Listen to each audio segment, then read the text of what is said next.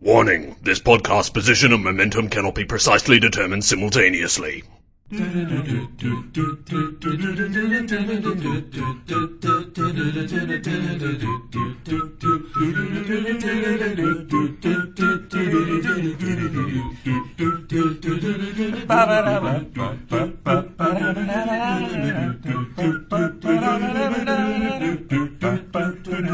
Talking away. We don't know what to say, we'll say it anyway.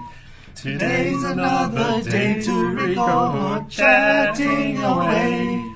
We'll be recording a podcast, okay? Irregular podcast. Irregular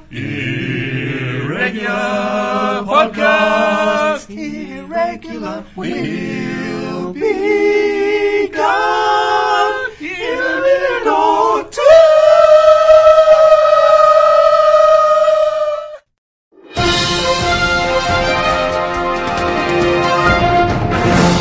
Good evening, sports fans, and welcome to the Burling World Cup final between Norway and Australia. It promises to be a thrilling match, and joining me here in the commentary box is Olaf Gunnarsson. Hello, Dan. So, how do you see tonight's match playing out? Well, Norway is, of course, a major power in Burling, being the original inventors of the sport, way back in Viking times. So they will look on this title almost as a birthright, whereas the Australians are making only their second appearance in the World Cup and have stunned everyone with their strong performance, including a major upset against the Germans in the semi-final. If they can pull together another show like that, anything could happen out there on the ice tonight. So, you're not game to call this one? I'd be a fool, Dan. It certainly will be interesting, especially with Norway's Johan Haldarsson banned from this match because of that incident in the quarter-final with Switzerland. That's right, and his absence will have the Australians brimming with confidence. Now we'll cross to Rolf down on the ice. What's the atmosphere like down there, Rolf? It's amazing, Dan. It's a sellout crowd, obviously, with a huge Norwegian contingent in red and blue, chanting traditional Burling war cries over 600 years old. There aren't as many Aussies. Many of them bought tickets from scalpers at the last minute just to get in. But if anything, they're even more excited. And I hear the Australian fans have only just finished the banner for this game? Yes, that's right, Dan. They didn't even start on it until they made the second round, so they've only had a couple of weeks to complete it. That could be a setback to their team. Most of the top teams have been working 6 months or more on their banner for the final. Thanks, Rolf. Do you see this as a serious problem, Olaf? Well, the Aussie fans know the score. They're not going to let their team down at a time like this. I'm sure some of them have been working around the clock on that banner. There are a lot of fans new to the sport of Burling watching here today. Larry, what's the importance of the team banner? Thanks, Dan. The banner is where the activity of the fans can either help or hurt their team. At the beginning of each half, the attacking team's banner is placed across the halfway line to hide their actions from the defending team. During this time, the defending players are restricted to the neutral zone, within 10 metres of the halfway line. Defenders are only allowed to leave the zone when the Heiptierstein breaks through the banner. It hides the trajectory of the rock, so the defenders need to react quickly. The thicker the banner, the more sound it muffles, but the more momentum it takes off the rock as well. Good banner construction is vital to giving your attackers the edge. Thanks, Larry. And there's the banner now. The Australians have won the toss and elected to push first. Oh, I think that's a bad decision, Dan. The Aussies have a strong defence and should use that to intimidate the Norwegians. Pushing first is a risky tactic that could backfire, not to mention the condition of the ice, which should firm up later in the evening. Let's ask our statistician. Jim? So far in this World Cup, teams pushing second have had an average advantage of 23 centimetres. That's quite small, Olaf. Yes, but it's still positive. Here we go. The referee has the starting pistol. And the Aussies are off to a quick start. They're going with 8 pullers, split between 2 ropes, and have they got 3 sweepers out there? They sure do, Dan. That's a big change from their tactics earlier. Look how far ahead the lead sweeper is going. Wow, here's a good 50 metres in front of the rock. It looks like, yes, I think they're doing the Lørenskog manoeuvre. For the uninitiated, the Lørenskog manoeuvre is when a group of sweepers dash ahead of the rock to smooth a large patch of ice well in advance of the path, unlike the standard practice of staying with the rock and sweeping the ice just in front, like in curling. The goal is to gain a final burst of high acceleration. Thanks, Larry. That leaves just 3 more players pushing the Heiptierstein from behind. They seem to be doing a good job on that 24-tonne piece of granite. They don't have any lakes suitable for Burling in Australia, so those guys have been training by pushing trucks along salt lake beds. A bit like how the Jamaican team trains. That's right. Now let's have a look at the Norwegians. They're looking a bit nervous in the neutral zone. They can hear the roars of the crowd, but it's hard to tell if they can make out their fans yelling Lørenskog. I'm guessing they have no idea what the Aussies are up to. Exactly, Dan. They're not going for extra breaks. That means just 2 men hacking up the ice in front of this rock.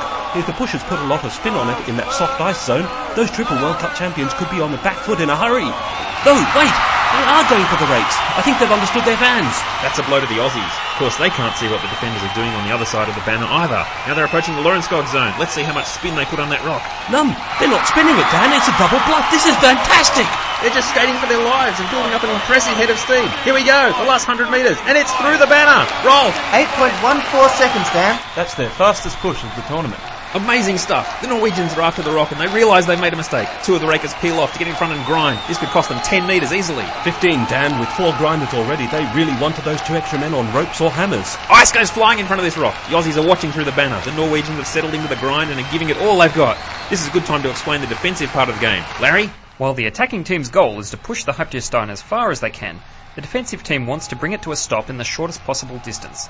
They do this by a combination of physically pushing and pulling on the rock, jamming their skates into the ice for friction, as well as using hammers to transfer momentum to their own bodies, and chopping up the ice in front with rakes. These guys are very professional. The computer says 378 metres, and I think they'll hit that mark. Don't expect any more mistakes. Looks like you're right, Olaf.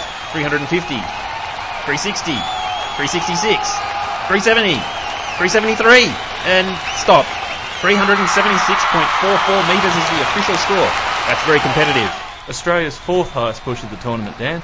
Although one of those was that 5-12 against the United Arab Emirates. Thanks, Jim. Stay tuned. We'll be back for the second half after these messages. Amazing deals at Crazy Ivan's Used Cars. Come in for a car you won't have to push home. These deals are sliding out the door. Even a team of 12 won't stop our incredible bargains. Don't get caught between a rock and a slab of ice. Come see us now at Crazy Ivan's. New ice cauldron from Morgan Marsons. A crispy cone full of vanilla ice cream surrounding a huge chocolate rock smothered in blood red raspberry sauce. Buy yours today. Listen to Irregular Podcast. Warning, it's good for you.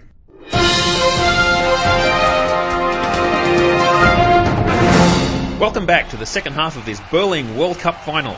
Australia have posted 376.44 metres and now have to defend that distance against the powerful Norwegian attack. The ice has been completely resurfaced while the half-time show has been underway, and we're just about ready. The Norwegian banner is out there and the Hyptestein is on the starting line. And here we go. Norway is using a standard formation with 2 sweepers tracking in front, 6 pushers and 6 on ropes. Do we expect anything tricky like what the Aussies pulled? No, Dan. The Norwegians dominate this game merely by being extremely good at it. They'll put a lot of spin on the end, but that's about it. The Aussies look a bit tense. They've seen Norway in action against other teams, but this is the first time they've met in international competition, so it's got to be intimidating. And with this crowd, I tell you, Olaf, I wouldn't like to be out there. Oh, I would. This is what every burler dreams of. Sweepers have tossed their brooms and joined the rope crew. They're going to give it everything they've got in these last 200 metres. Let's keep an eye on the spin. The Aussies have 3 rakers and a couple of hammers there at the ready. Looks like they've predicted this trajectory pretty well. And there it goes, through the banner. Time, Rolf? 7.96, Dan.